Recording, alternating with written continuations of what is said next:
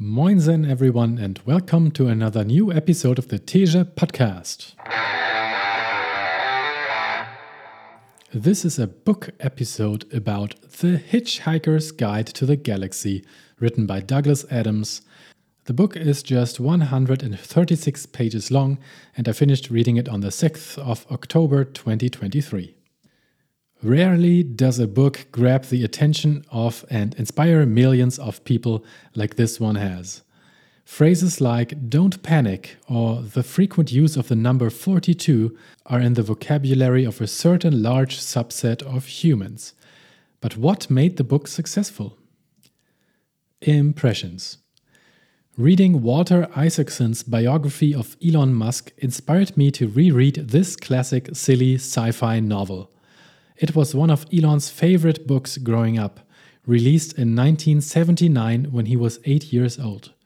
The book is silly and childish most of the time, but that's the charming, fun aspect of it, and it owns it. When I read it first, some 20 years ago as a young adult, I wasn't swept away and didn't immediately join the cult following the book has, but I respected it for what it was, and I can understand why it found such a base, especially in the technically versed community, also often called the nerds. There are many clever ideas which surprise you in a pleasant way the first time you read it. The first example being the exposition scene of our protagonist, Arthur Dent, who has his house suddenly demolished by construction workers who need to build a bypass street in that place, citing that the plans have been publicly available in the district's governing building somewhere in the cellar. Kafkaesque, of course. But then aliens show up and announce they are about to demolish the whole planet Earth because a hyper passage through space is required right where our home planet is located. The plans had been publicly available at the Galactic Government Building at Alpha Centauri. We could have objected. So Earth explodes and the adventures begin. While the book is short and has several of these excitingly written chapters, I found myself drifting off a lot while reading it. The reason is probably that I usually prefer non-fiction, because stories like these always feel like they don't affect me at all and waste my time. I guess that's why the readership of the book is mostly younger and at a stage in life where time feels abundant. So why does the book have so many fans, including the richest person on Earth, who has made it one of his life's missions to make human space travel more obtainable? I think it's because it inspires us. The universe is incomprehensible and huge, and exploring it should be our mission. Like Sir Edmund Hillary said after climbing Mount Everest together with Tenzing Norgay as the first people ever, we should explore everything just because it's there, because it exists. It's a fundamental human trait to pursue challenges and explore the unknown. There are also lots of little bits and pieces in the book which have made it into pop culture.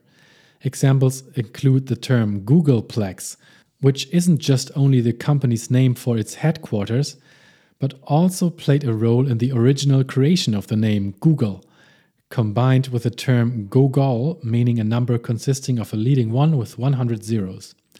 In the novel, it's just one of hundreds of made-up words representing some obscure alien things. Then there's Marvin, the paranoid android, which is the name of Radiohead's most famous album. The words "don't panic," which are written on the literal Hitchhiker's Guide to the Galaxy, the book within the book. And last, not least, the number 42, which is the answer to the question of life, the universe, and everything, and given by the universe's then most powerful computer. A copy of the book is currently sitting in the glove compartment of the red Tesla Roadster, which is mounted atop of the Falcon Heavy rocket, making its way around the solar system forever since 2018. The book is a fun and quick read, but I probably won't read its 3 successor books now. Highlights. There is a theory which states that if ever anyone discovers exactly what the universe is for and why it is here, it will instantly disappear and be replaced by something even more bizarre and inexplicable. There is another which states that this has already happened. That's it. Thank you very much for listening to this episode about The Hitchhiker's Guide to the Galaxy, written by Douglas Adams. Pick up this book if you haven't read it already. Thank you very much for listening, and have a great day and all the best to you. Bye bye.